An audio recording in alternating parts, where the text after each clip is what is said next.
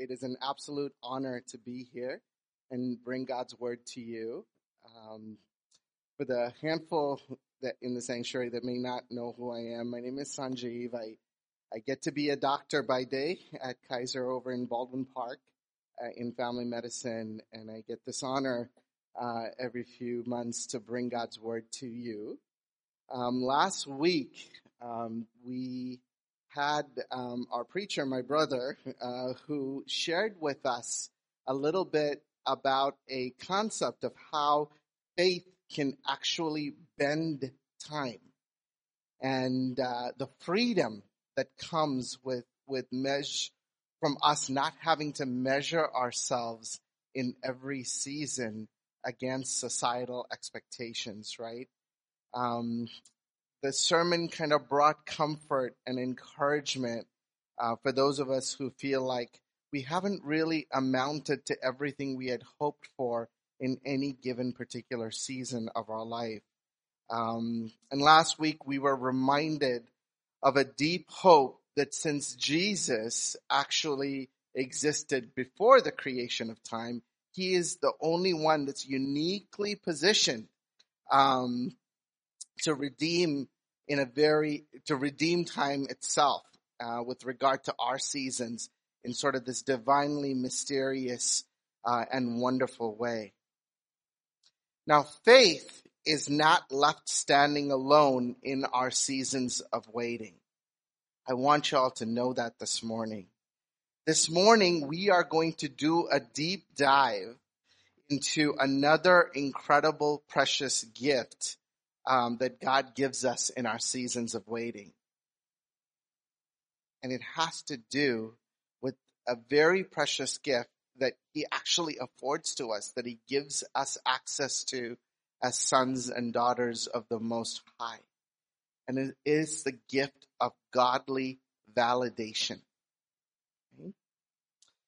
Having had many conversations with you in this sanctuary over the last months and years, I know that we are chock full of stories and testimonies about what it's been like to carry sort of the burden of unfulfilled desires or things that have not come to fruition in our respective seasons.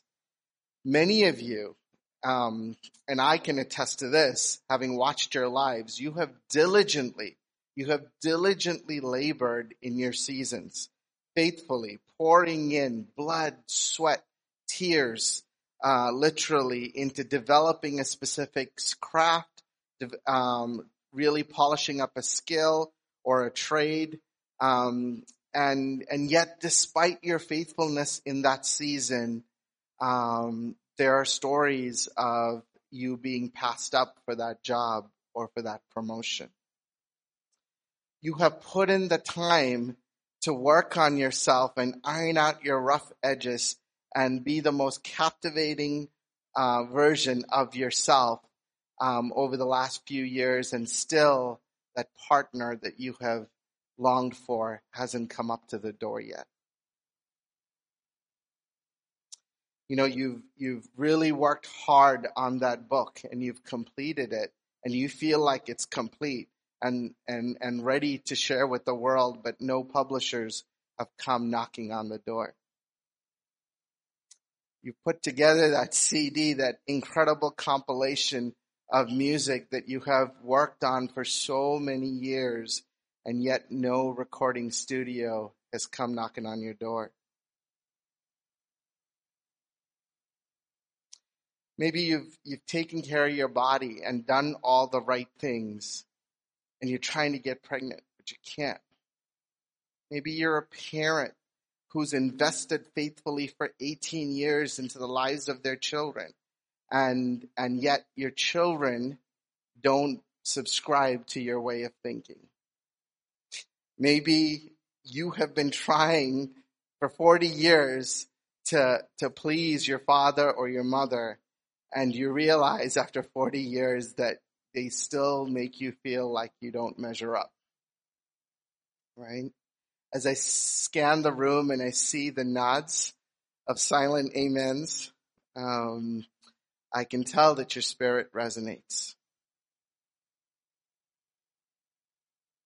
And yet you live in this space where you may have so faithfully toiled in developing this particular project or pouring all your efforts and energy faithfully, listening to the Lord's voice, taking heed of scriptural principles, and you have really tried your best to walk faithfully in this season, and yet the desire has not come to fruition. The promises has not come to pass.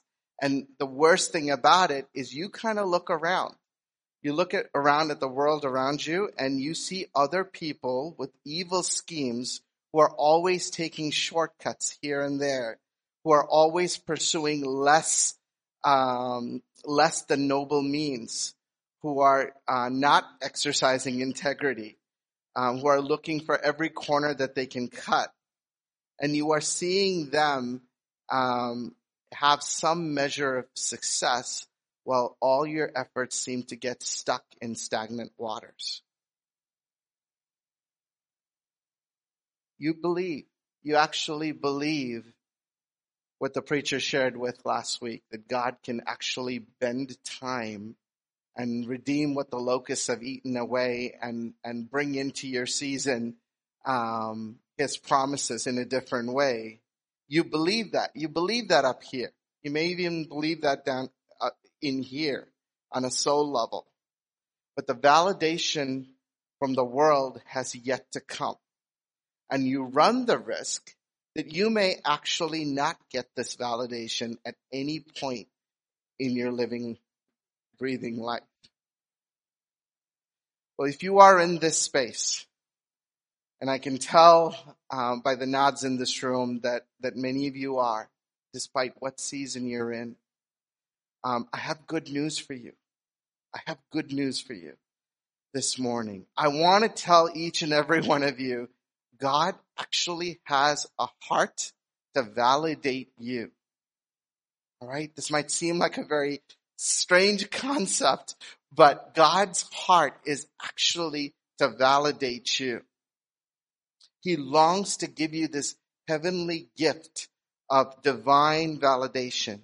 And this divine validation is such a dynamic thing, so much so that once you grapple with it, once you own it, once you yield to it, once you accept it, once you embrace it, the validation then leads to him giving you his vision, which then leads to him giving you his victory. Let's pray. Lord, as we dive into your word this morning, we ask, Lord, that your truth will penetrate our hearts in transformative ways. Lord, I come to you as your servant on this pulpit, not to simply inspire, not to share feel-good stories, not to put clever words together, Lord, but to be an instrument of your life transforming work, Lord. Your word, Father, is living and breathing. And so breathe into us, Lord. Breathe into me all that you would want imparted. I pray for those spaces, Lord, that people are in right now this morning, where there have been seasons of waiting and toiling and faithfully working and wondering, has all of this been in vain? Lord, we ask that you would meet each and every one of your saints this morning in that space, in only the way you can. In Jesus' name. Amen. All right. So now that I've set the stage a little bit, I want to share with you guys a personal story that's very much tied in with the sermon message this morning. You see, the year is 2021, and about 4 years ago, 2017, my wife and I had been married for about 3 years. None of our 3 beautiful children had arrived yet. So life was a lot less noisy. There was peace and calmness at our home. We could actually take 10-minute showers. We could actually get through meals. we could actually have the ability to carry on a conversation at home without multiple interruptions. And so the year was 2017. I had been a practicing physician at Kaiser Permanente for about a little over 10 years. And I had been faithfully kind of building up my practice, getting to know my 3,000 patients, doing some leadership stuff, doing some teaching. Felt like I had a very rich career. And this incredible opportunity came up. You may not know this, but Kaiser is actually the biggest HMO, or actually the first HMO in the history of the world. They kind of set the template for what health maintenance organizations should look like. And now they cater to about 4.5 million people here in the Southern California area. And so, and they have like 14 big medical centers throughout Southern California. And so something like 23 to 25% of the Southern California population has Kaiser Permanente as their health insurance. And in Northern California, it's like 40%. So it's got a huge part of the California healthcare market. And so I was kind of siloed and working at the Baldwin Park facility about 25 minutes over here. And you know, being faithful to my territory in my area, and the regional headquarters, the mothership as we call it, is actually located right here in Pasadena, right next to the Walnut Library. And so whenever positions get posted from our headquarters, it's a very big deal, because whoever gets those positions actually can influence millions of people. And if it's a position that involves working with physicians, the directives that come from there actually can affect, at that time, the 7,000 physicians working in the Southern California area. And so a position got posted, and it was titled Medical Director for Physician Leadership Development. And I thought to myself, man, this sounds so exciting. Like, this is the thing I'm really passionate about. In a given day, like, if you ask me what is the thing that gives me such great joy here on earth, it is when I see other people rising up and taking their place in the things that they're meant to be doing, right? And so as I looked around, like, I'm always about shouting out and kind of pushing and shoving the doctors around me to say, look, you are so talented in this. Start a niche clinic.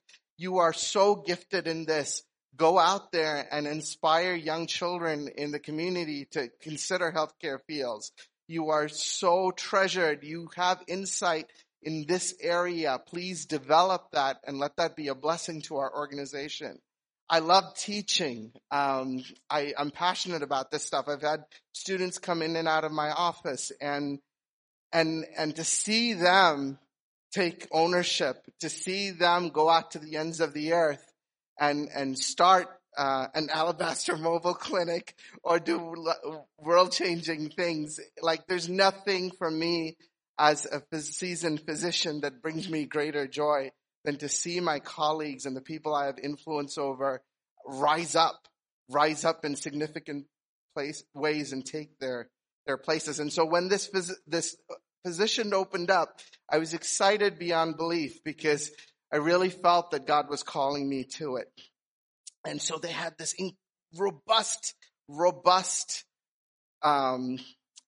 interview process. We had to answer like 11 two-page questions, and then we had to go through multiple rounds of interviews, and we had like 10 or 11 panels of judges who would just grill us about our vision for how would you transform leadership? How would you become an inclusive leader and encourage all 7,000 docs to take up their ranks and be a blessing and give back to the organization?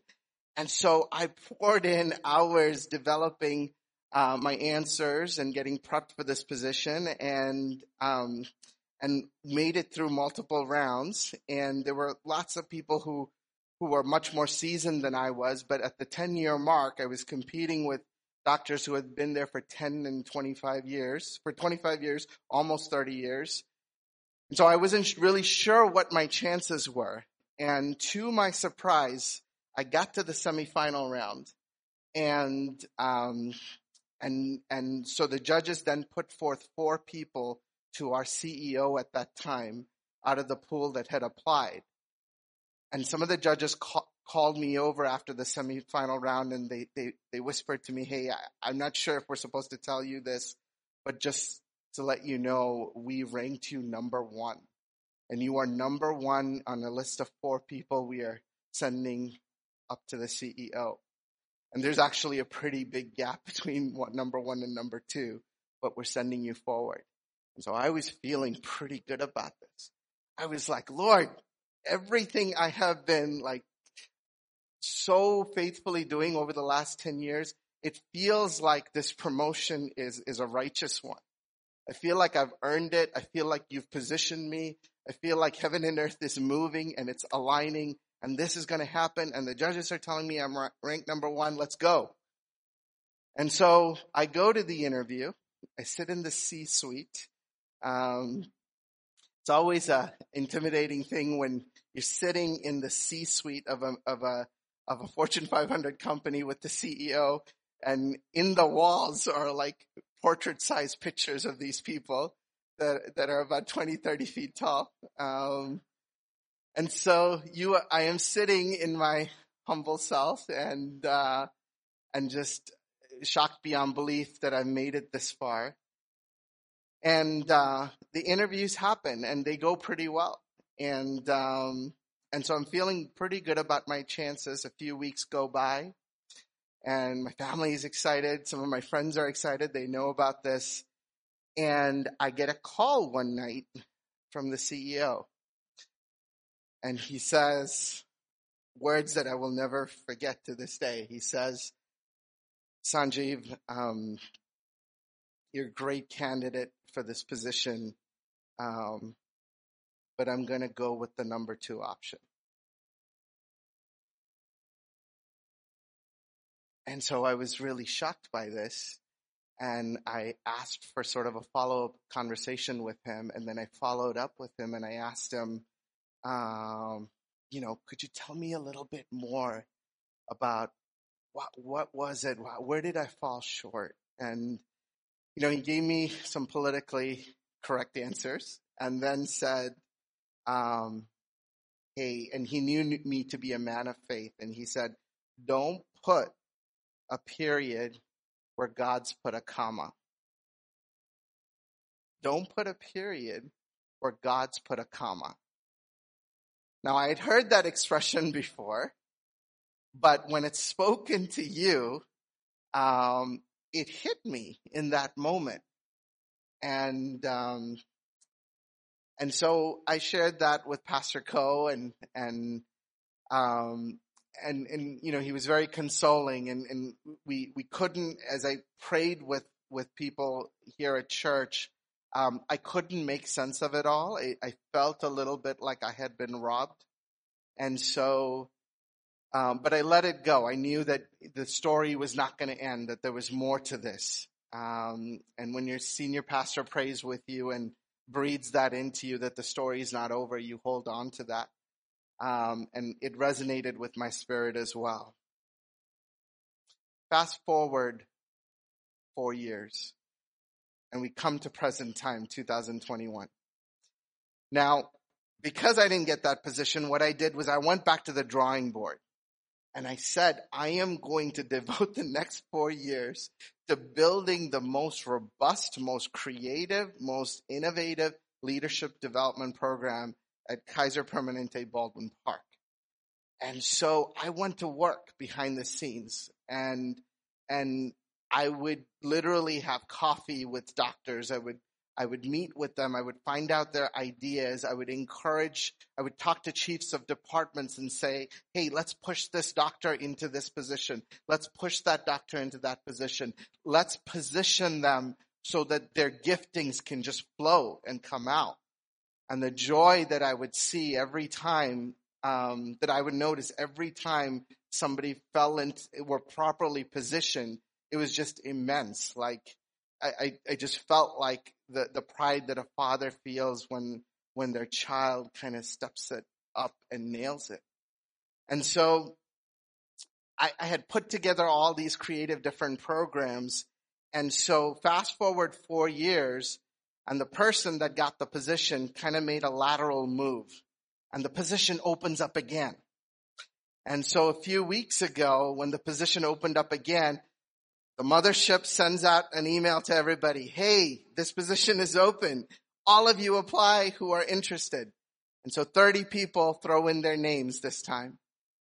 And I was a little reluctant because now I am a man with 3 little ones tugging at me all the time, wanting their diapers changed or their mouths fed, or their runny noses blown at home. And so I'm in a very different season in my life. And so my wife and I talked about it and we prayed about it, and just the enormous amount of people who reached out that encouraged me to go for it. It was just sort of this added confirmation that, yep, I've got to do it. Despite the impracticalities of the season, I got to go for it, because this is the thing that within our organization I feel the most called to, more so than anything else. And so the process starts again. 30 becomes 15, 15 becomes 12. And because of the craziness of the COVID season, a lot of things are kind of done in a half-hearted way, and no more multiple panel interviews. It's just one little 25-minute session, a video interview, and not 11 exhaustive questions. This time it's two questions, and everything is kind of fast-forwarded. And as I was going through the process, I was thinking, all right, I came in number 2 last time. Surely my chances must be better given everything I have worked on the last 4 years, right? And there's only one spot to go up from number 2, right? And so here we go. And this is so we go through the semifinal round. They've narrowed it down to 12. And a month goes by and I don't hear anything. They tell us, we're going to announce and let you know who got this position by the end of September. And now we're getting into the second week of October and I haven't heard anything. And I'm starting to get a little nervous about this because, Kaiser's never late on things like that. When they say they're going to make an announcement, they'll make an announcement. And so finally, couple of Fridays ago, I sent an email inquiring, hey guys, can you let us know where we are in the process? And so last Sunday, this is real time. I'm sharing this with you real time, hot off the press. We finished the Sunday service. I look at my phone. I get a missed call from the physician who's in charge of shepherding this process. And we text each other and we're like, all right, we'll talk at 5. And so for 4 hours after grabbing lunch last Sunday, my wife and I are kind of going through different possibilities.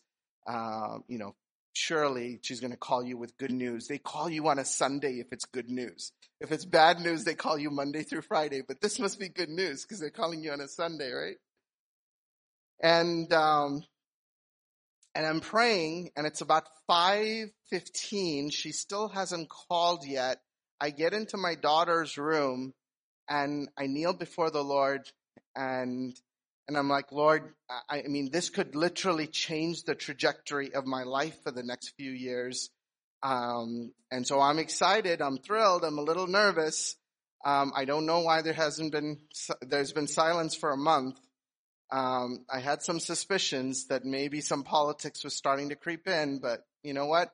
Lord, I'm giving this to you. And I'm like, Lord, would you give me a word right now in real time to prepare me for the phone call? Because I need to know you are that intimately tied in with this whole journey. And so I prayed, and at 5:14 p.m., the Lord drops Psalm 37, 5-7. Okay? Now, this is one of the few scriptures I have memorized and that I know without having to open up scripture and to see what it reads. And it's a verse that many of you are familiar with, and it reads this: commit your way to the Lord, trust in him, and he will do this. He will make your righteousness shine like the dawn, the justice of your cause like the noonday sun. Be still before the Lord and wait patiently for him. And then I read this part, and I remembered this part, and I opened up the Bible just to make sure this was there. It says, do not fret when men succeed in their ways, when they carry out their wicked schemes. So at 5:15 now, I'm wondering, Lord, why are you giving me this? Why are you giving me this word? Because it starts so promising that you are going to come through, right? That you are going to make the righteousness of my cause shine in the light of day. But you didn't stop with verse 6. You flashed in front of me. The impression you dropped in red in front of me included verse 7. And so now I have to deal with the reality of verse 7 as I wait for this call. When you invite God that intimately into real-time things, into minute by minute, second by second things that happen in your life, I'll tell you, he shows up. And he will show up in God-sized ways. And so, do not fret, do not fret, do not fret. Just kept circling around in my mind for like 5 minutes. And then I see the call come through.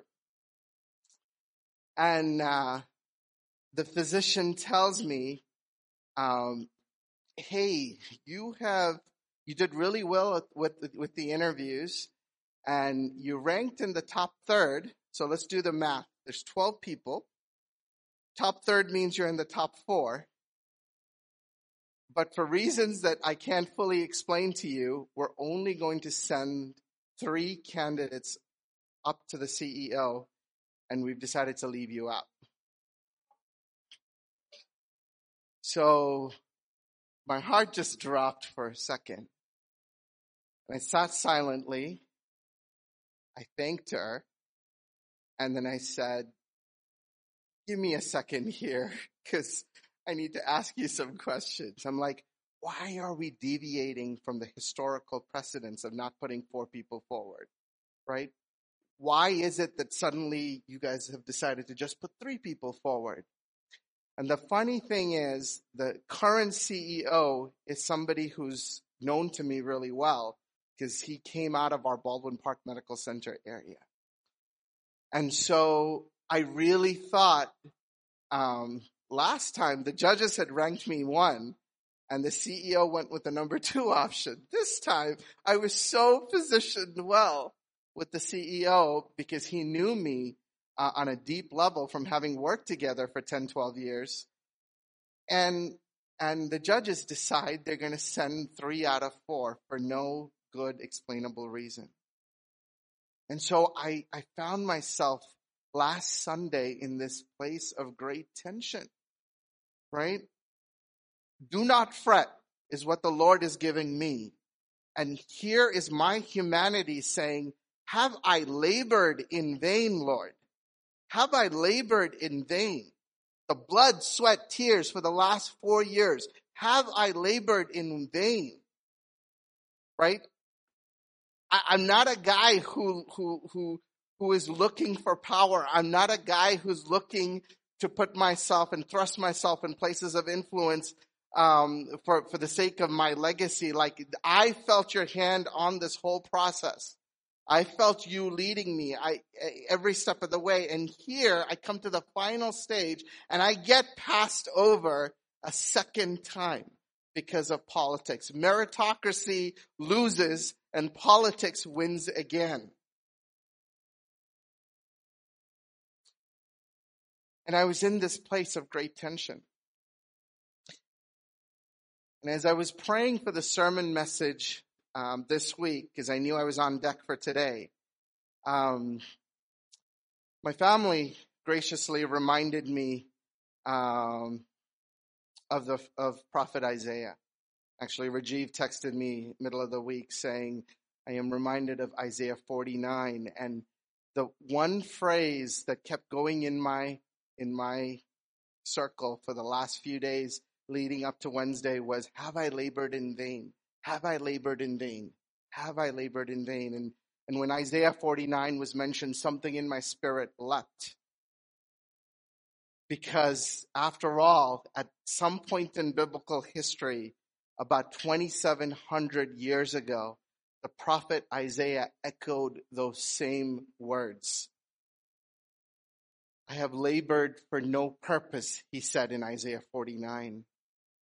I have spent my strength in vain and for nothing. Wasted effort and energy. Why hasn't my faithfulness paid off? And so it became clear to me in the days that followed that the Lord really wanted me to deal with Isaiah and take this sacred text and bring it to y'all this morning. And so I think God has some very precious seeds for us. And I would love to kind of just take the next few minutes to just give you a little background about Isaiah, right? We know him to be sort of a major prophet. His name actually means the Lord saves. He is considered to be one of the major prophets, not necessarily because he's more important than anybody else, but because of the length of the oracles and the collections that led to the 66 books that formed the book of Isaiah. And he, along with Jeremiah and Daniel and Ezekiel, formed the major prophets of the Old Testament, these voluminous books in the Old Testament. And scholars will often refer to Isaiah as the prince of the prophets, right? And when you read Isaiah, you'll understand why. And chronologically, in the biblical canon, or actually how it's arranged in the Bible, Isaiah comes first. And that's actually considered a place of honor among the major prophets. And he had contemporaries during his life, names that you will remember and recognize: Amos and Hosea and Micah. We know he was the son of this guy named Amos. We don't really know much about Amos, but Amos was his father. We know that Isaiah was married, and he actually called his wife the prophetess. He had two sons, and Scripture tells us that him and his wife actually named their children together, and their names of the children actually prophesied about things that would come with regard to the nation of Israel. And he appears to us in the Old Testament around the time of 740 BC. And his time of ministry would really kind of span 40 years, from 740 BC to about 701 BC. 40 years. There were 4 kings that his ministry spanned over. His story starts with the death of King Uzziah, and then it continues through Kings Jotham, Ahaz, and Hezekiah finally. And Jewish tradition believes that Isaiah finally died at the hands of King Manasseh, who had him sawed in half. But we won't dwell on that this morning. Scholars tell us that Isaiah came from a noble family, probably an aristocratic family, and he had really easy access to the kings. He could sort of walk in and out and interface with these kings of the time. And he had access to sort of royalty. And despite his esteemed position, we know, reading through Isaiah, that he was a prophet that actually spoke out heavily against the social injustice issues of his time. Treatment of the poor, widows, the orphans. And geopolitically, you got to understand what's going on during Isaiah's time, because the weight of what he was dealing with was actually pretty severe. And I want you to think about this in the context of all your seasons right now that feel pretty severe. This was no small thing. Geopolitically, this is what's going on in 740 BC. You see, around 1000 BC, the nation of Israel, around the time of King Solomon, they were enjoying the height of their wealth and influence and prosperity, and they were a unified kingdom.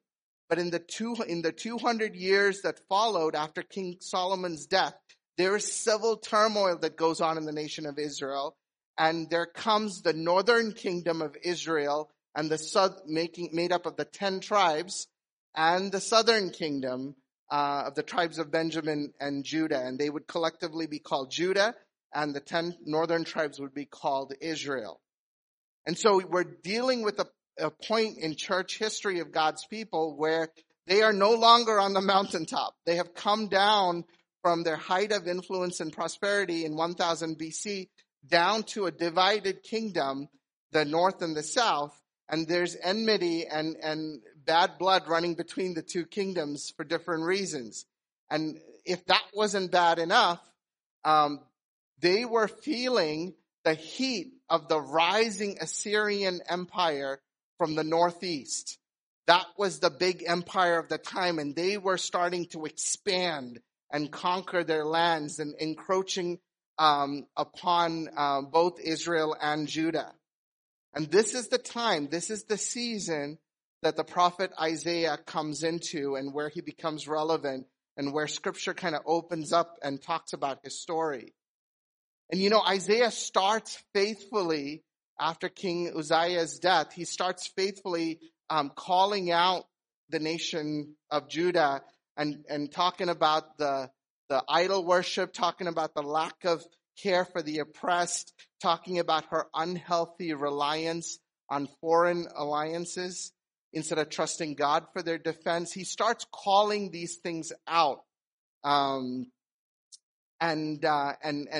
starts warning the nation of Israel about the judgment that is to come. And he was doing this faithfully. Like, scripture doesn't talk about ways that Isaiah screwed up royally in what God was imparting him to do. He was a prophet who kind of nailed it, who just faithfully kept doing all what God asked him to do. And he labored for years and years just executing the things that God asked him to do. And yet, despite all that season of faithfulness, right, and this is weighty stuff because the fate of God's people hangs in balance. They are being oppressed. They're about to be taken over by either the Assyrians or, as Isaiah prophesied, that you won't fall to them. The northern kingdom may, but you won't fall to them. You're going to fall to the Babylonian Empire that's going to come right after them. And he watches these things happen. He watches in the year in the year like 1726, I believe, when the northern capital of Samaria falls and the northern kingdom is taken captive by the Assyrians.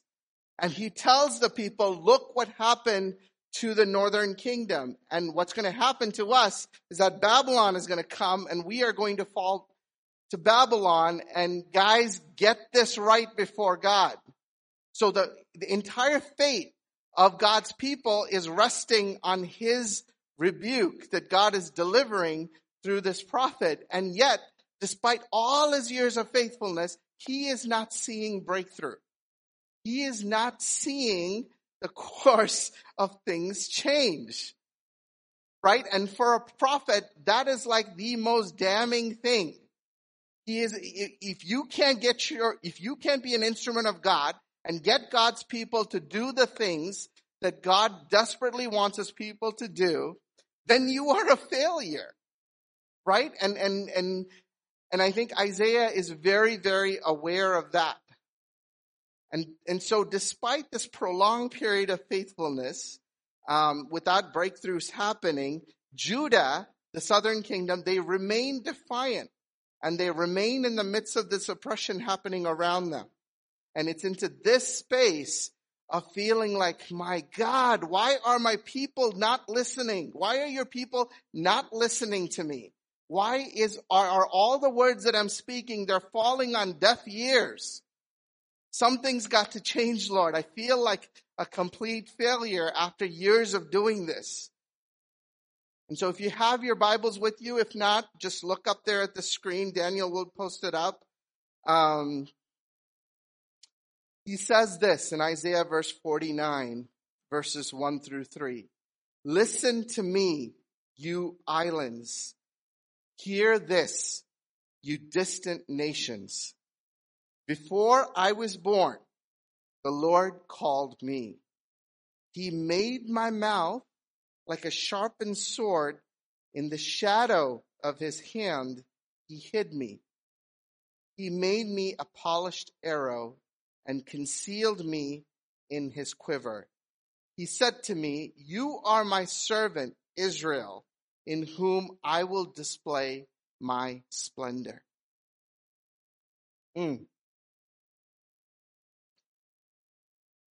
You know, just like Isaiah, I think there are many of us here this morning who feel like you've intimately known the hand of God upon your lives. And you have known that for a long time. And you are able to acknowledge and treasure the things that God has actually been doing in your life from the time you came to faith, or even acknowledging what he did to bring you to faith. You can trace that from your childhood to now. And you acknowledge that God has actually hid you in his quiver. He's actually been sharpening your sword and priming you and prepping you for something. But the reality is, when you've taken that sword and you've swung the sword, it has not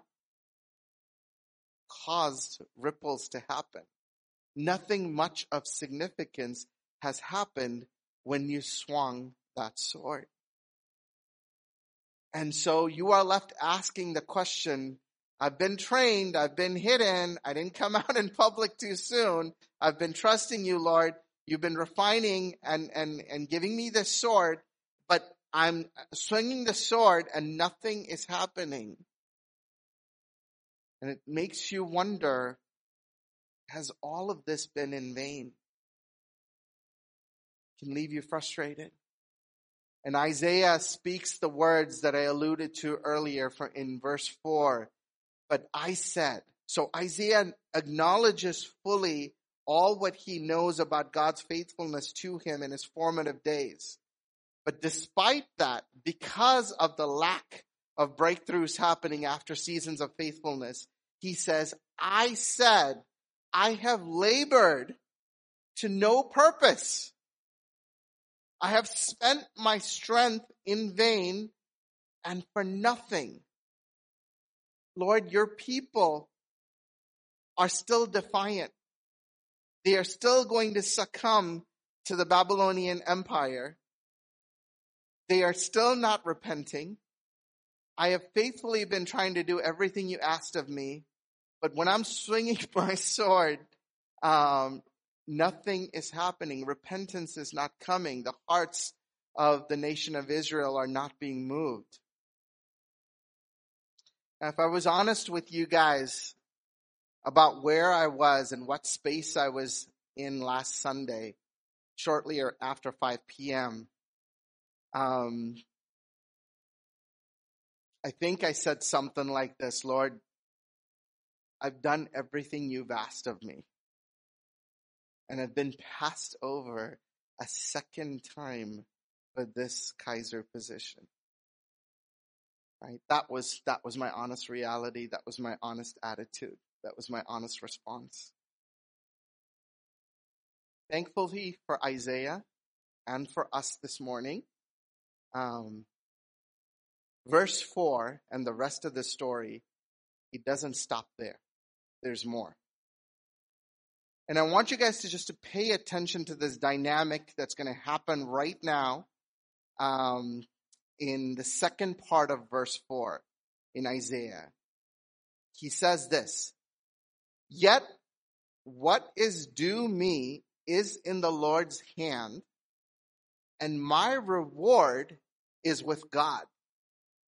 I'm going to read that again. Yet what is due me is in the Lord's hand, and my reward is with God. Okay? Isaiah comes to peace with the truth that God ultimately, the reward that he imparts is all that matters. If you pay no attention to anything else I tell you this morning, or anything else I've said prior to this point, I want you to grab hold of this one truth and etch it on the palm of your hands and on your heart. My reward is with my God. Church, could I have you all just say that one time on 3? Say, my reward is with my God. 1, 2, 3. Own that. Own that. The moment that one phrase sinks deep within you and takes a hold of you, I'm going to submit to you this morning that will unleash and set into motion a whole different dynamic of things that the Lord really wants to do with us. The moment you realize that he is your ultimate reward.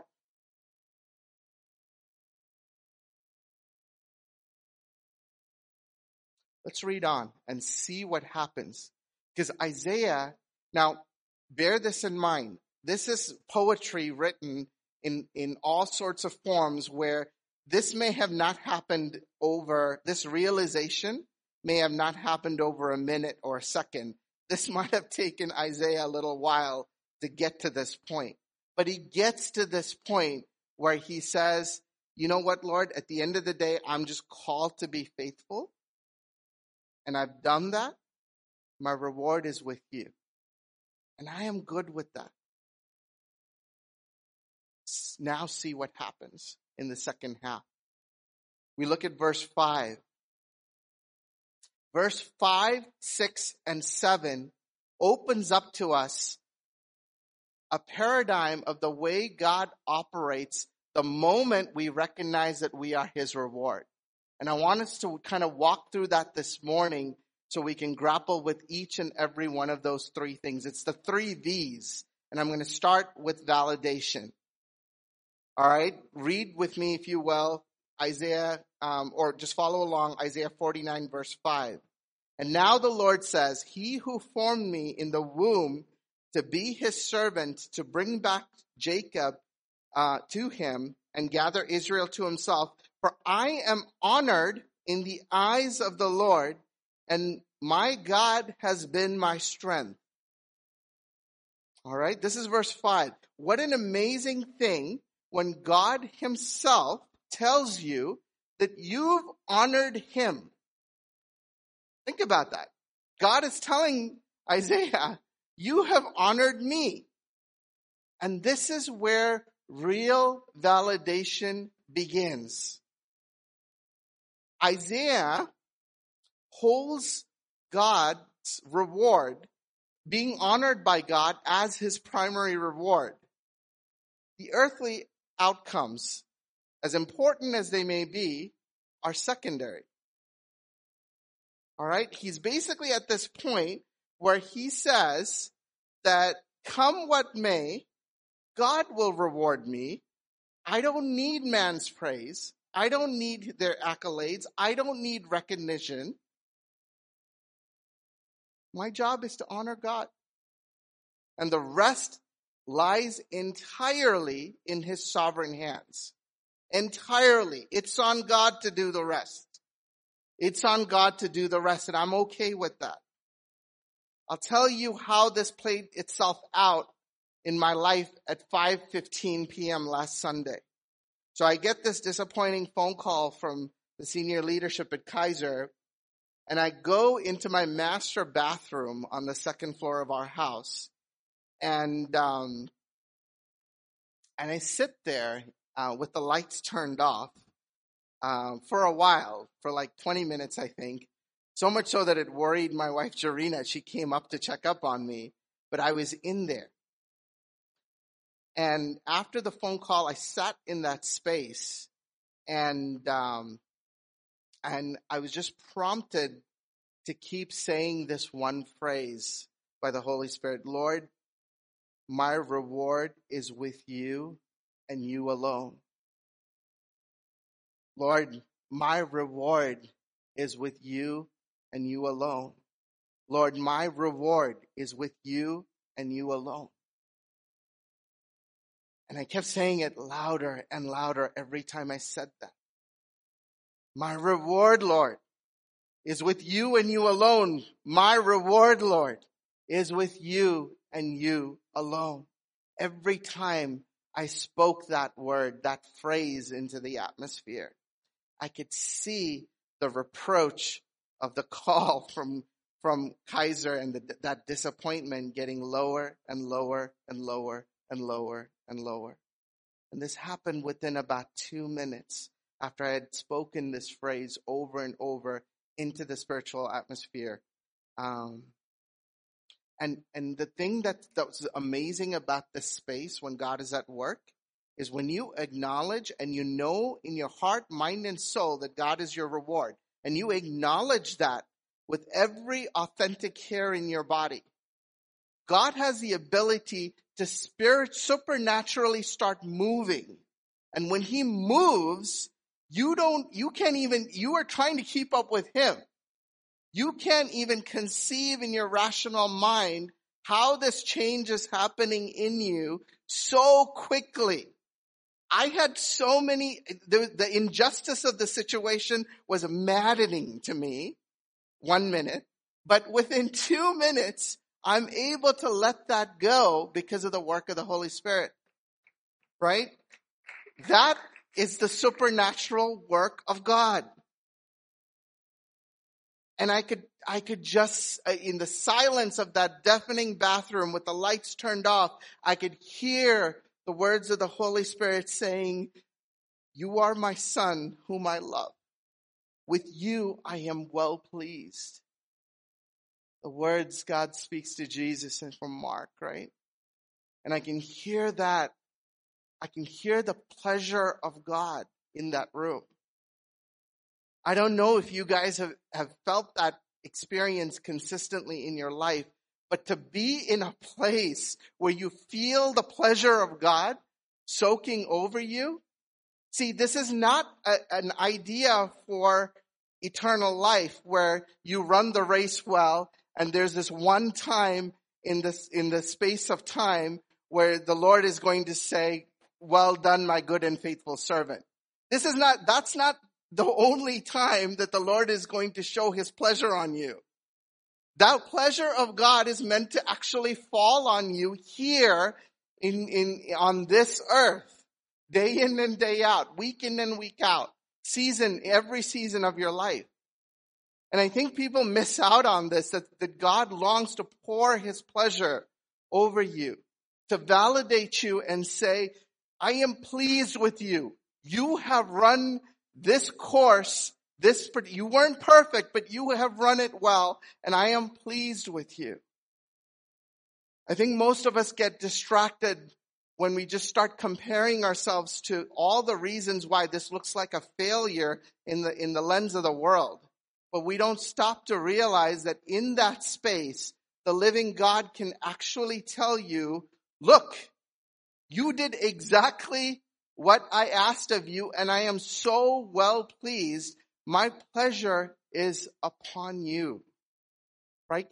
Eric Liddell, the runner from Chariots of Fire, says, "When I run, I feel the pleasure of God."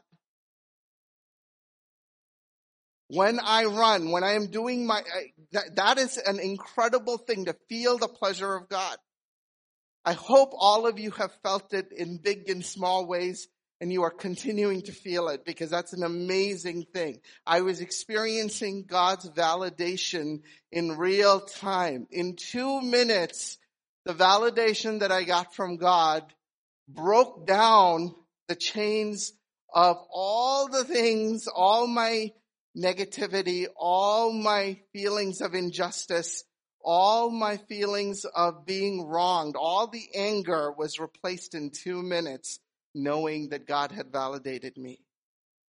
And you know what? If verse 5 was about God validating me, I will tell you there's something even more exciting coming. The moment you are able to embrace God's validation, the atmosphere changes. The atmosphere changes. Look what happens in verse 6. He says, and this is Isaiah, he says, "It is too small a thing for you to be my servant to restore the tribes of Jacob and bring back those of Israel I have kept. I will also make you a light for the Gentiles, that you may have salvation to the ends of the earth." It is too small a thing. My gosh, Isaiah is positioned as a prophet to move the entire nation of God, right? In that time. And that's like, I can't imagine a bigger weight of responsibility. But God is now imposing his big vision onto Isaiah, and he's saying, look, as big as you thought that was, as important as you thought, that's your world. That's the world you've known up until this point, is about trying to move my people by being obedient to what I'm giving you. But guess what? That is too small a thing. I mean, imagine that. That is too small a thing. He is shepherding all of God's people, and yet that's too small a thing. Wow. You know, I went to sleep Monday as I went to sleep. So I got the disappointing call on Sunday, got God's validation Sunday evening. And Monday, when I went to bed, I woke up with those words. It is too small a thing for me to limit you, Sanjeev, to what Kaiser has to offer. Right? You know, I got up. I was in the same room. I co-sleep with my kids. They still want to sleep with you at this age. And I got up, I looked around, and that dream kept recurring. It is too small a thing. And as I stayed up and I prayed into the night, I could just sense God saying, look, you have defined greatness for whatever reason in your life, in the confines of the job that your current employer has given you. And you have measured yourself as having greater worth or less worth based on the impact you can have within the confines of this organization. But guess what? The stage I'm calling to you, the borders I'm creating for you, have nothing to do with these walls. It is too small a thing. I'm thinking to myself, look, being able to mobilize 9,000 doctors to affect 4 to 5 million people is a pretty big deal. But the God of the universe is speaking to me in the middle of the night saying it is too small a thing. It is too small a thing. Like, this is the God we worship. It is too small a thing. You know, and I want to share with you, I read an incredible quote about if you're willing to just go with God's validation, you'll just be freed up to embrace what God has for you. Andy Stanley, the son of Charles Stanley, pastor in Atlanta, Georgia, he said this, and I love this quote of his that I just saw this week. It says, "Your glory is too small a thing to live for." Your glory is too small a thing to live for. So think about this. Just for a second, think of everything your eye can see, your mind can conceive about what greatness could look like in your life and all the glory that may potentially bring upon you. That your name will be talked about forever, for multiple generations. And yet your glory, the maximal version of your glory, is too small a thing to live for. You know, God wants to exchange our visions with his all-encompassing vision for you. It's a great exchange that happens. Even in our Christian walks, we can approach a certain point in our life where we think this, Lord, is the best way that I am going to have impact within the kingdom. This is the best way I'm going to labor for you. And God comes right back at you and says, no, that is too small a thing. It is too small a thing. And so for many of you sitting in this room today, as you're wondering about your season and wondering, why haven't I gotten promise and fruition in this season? I want to submit to you that the Lord wants to actually ask and impart this to you, that what you are asking for is way too small. Not that it's not important or precious, but in the eyes of eternity, it is actually way too small. You want that job and you want that promotion because you think these are the people that define you, and God says, no, the ideas and thoughts that I've given you actually far exceed this 9-to-5 job of yours.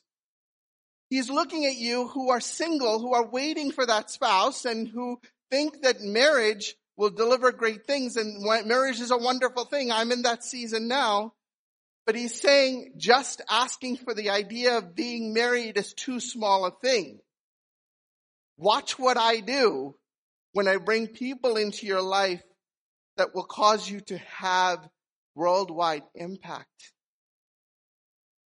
It is too small a thing if you are just looking to get honor from your parents or your peers or your children, because you being faithful to me will open up doors that will eventually bring them along.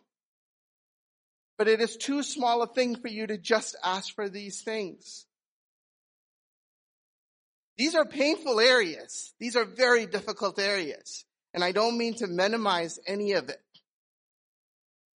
You want that child. You've been trying, but God is saying just having a child is too small a thing if my vision for you has to do with making you a mother and a father to many. How does that happen? God is saying, let me just draw you into eternal plans. Let me paint your life with my brush. Let me pull you into the grandeur of my eternal plans for you, because what you're asking for is too small a thing. Let me take the best of what you got and let me breathe back into you my vision for your life that moves with respect to eternity. You know, a lot of my patients, they come to me, and one of the things I do with them now that I've known them for so long is with each one of my patients, at some point in their journey with me, I will say to them, here's my dream for you. They're kind of taken aback when their primary care doctor says that. I tell them, here's my dream scenario for you. And the first thing they say is, Doc, I've never had my physician ever tell me they have a dream for me, right? But I tell them, look, this is my dream scenario for you. I have calculated with the best of my ability all the diseases that you have, and here's how we get you to the most excellent version of yourself. And so sometimes they will say, Doc, my goal is to lose 10 pounds. And I will say, no, my dream for you is that you lose 50. My goal is to get off of one of my diabetes medications, or get off insulin. And I will tell them, how about dreaming a way where you get off of all of your diabetes medications and antihypertensive pills? Some will say, my goal is to cut down from smoking X, Y, and Z, not 10 of them, but 5 of them. And my dream for you is, how about we get that down to 0? Right? And so when you start to impart your dream to your patients, their eyes just light up because they entrust their lives to you in a very, very, very spatial, sacred way. And so I believe that is what God is asking from each one of us, is that would you be willing to give me your vision and and exchange it with mine. And if verse 5 was about validation and verse 6 is about vision, I wanted to submit to you that verse 7 is about victory. Read with me, if you will, Isaiah 49:7. This is what the Lord says, the Redeemer and Holy One of Israel, to him who was despised and abhorred by the nations, to the servant of rulers. Check this out. Kings will see you and rise up. Princesses will see and bow down because of the Lord who is faithful, the Holy One of Israel has chosen you. This is what God says to Isaiah, that you will command the respect of kings and princesses in time to come. What a radical thought. Validation first, vision second, ultimate victory to come. I want to share with you how my story ends. So on Sunday night, validation came. On Monday night, the vision came. On Tuesday, I get a call within 48 hours after this disappointing news. I get a call from this building in Pasadena, our mothership, from another group. And they say, we have heard it said about you people at Baldwin Park that you guys are doing some cutting edge stuff with leadership development, and we want to highlight it because nobody else is doing it in the region. Can you send your program for us to highlight for all to see? That is Tuesday. I'm thinking to myself, where were you guys when the interview process went? And then we come to Wednesday. One day later, I get a call from another section of our mothership, and they say, hey, they call me Dr. Nanda for short. They said, Nanda, we want you to be the keynote speaker this year on December 3rd at the Westin for a group of 300 physicians who are in their mid-career part of their medical careers, right? They're at the 15-year mark. And we want you to be the CEO, and you are going to follow, we want you to be the keynote speaker, and you're going to follow what the CEO has to say.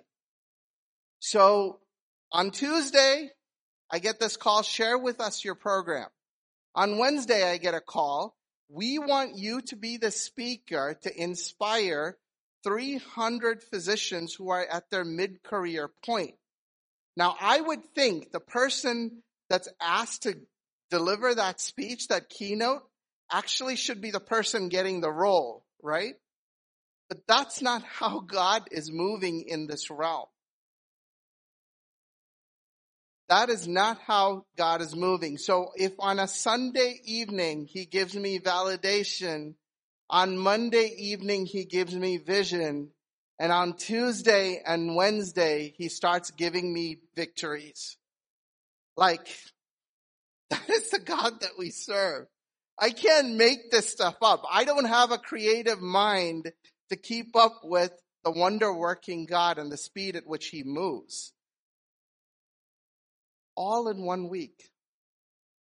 You know, the book of Isaiah is quoted in the gospel about 21 times.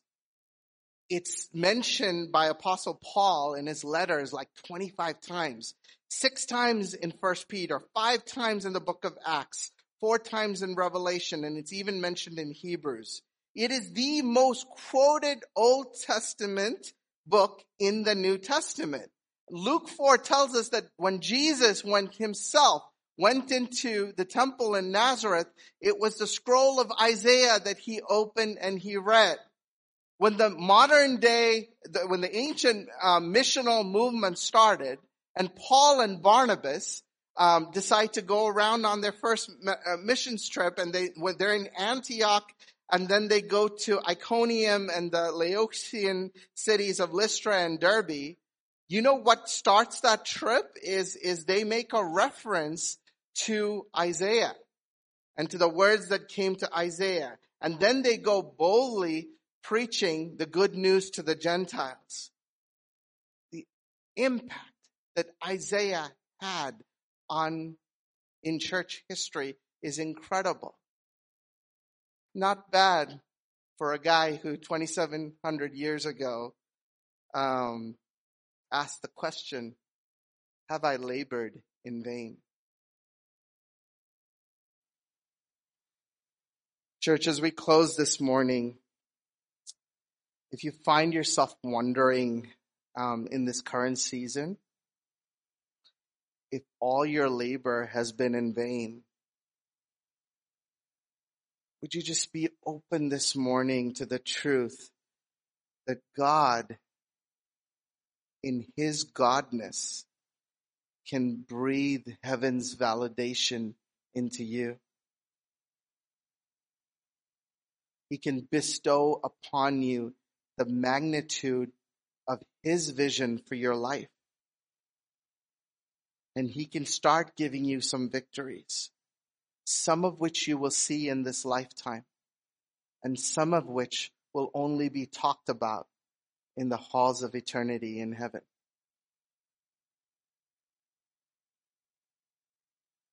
If you're sitting here this morning and not knowing where to start, would you follow Isaiah's example and just declare this morning, Lord, you are my reward. Come what may, but Lord, you are my reward. My daughter this week, she continues to remind me that our children can be incredible teachers if we let them. She often comes up to me after work with her cheeky smile and she'll say, Daddy, do you have a reward for me? I'm like, huh? Do you have a reward for me? She'll ask me. And I will often ask her, what do you want? And she'll smile again and she'll say, surprise me. Surprise me. And then she'll say, what are we going to do next? And then I'll give her a challenge. And then we will work through things that have been frustrating her, that she's been trying for a while. And then we celebrate the little victories, like being able to catch a ball at 6 feet, or being able to put a puzzle together, or learning how to take her brother's diapers off. These are the little celebrations that happen as a parent. But man, she displays to me every day a little glimpse of what I think our Father's heart is towards us. When we come to Him and say, Lord, I'll take whatever, you are my reward.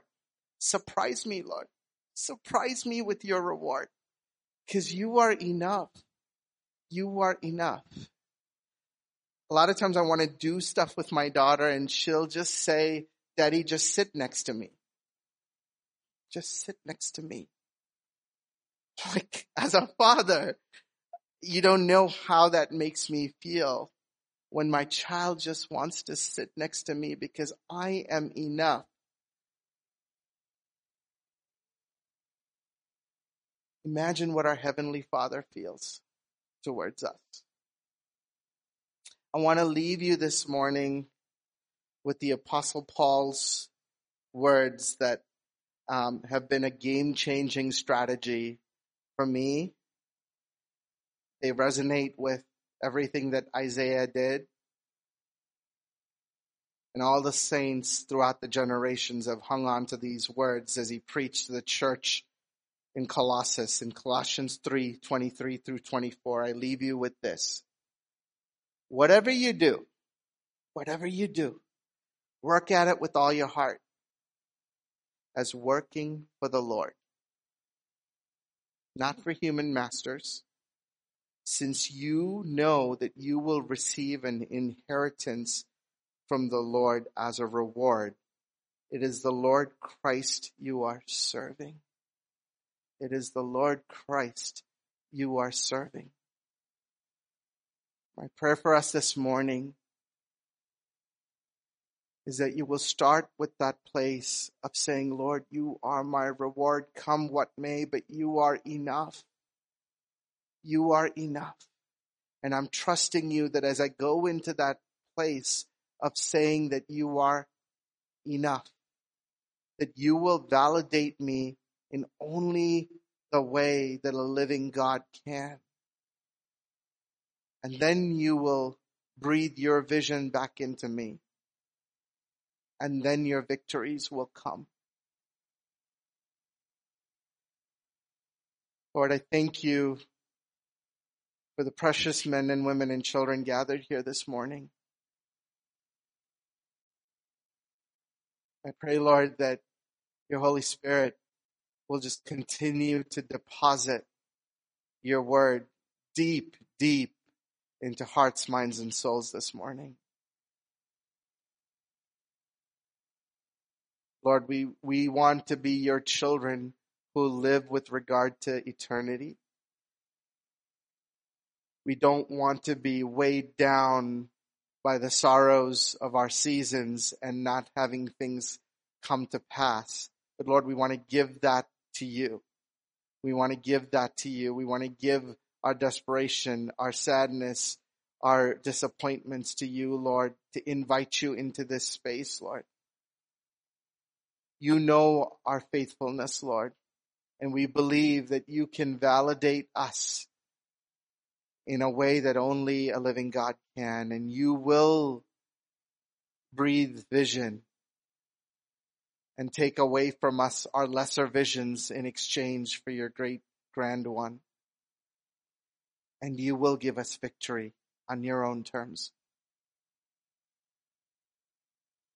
You are our great reward. In Jesus' name, amen.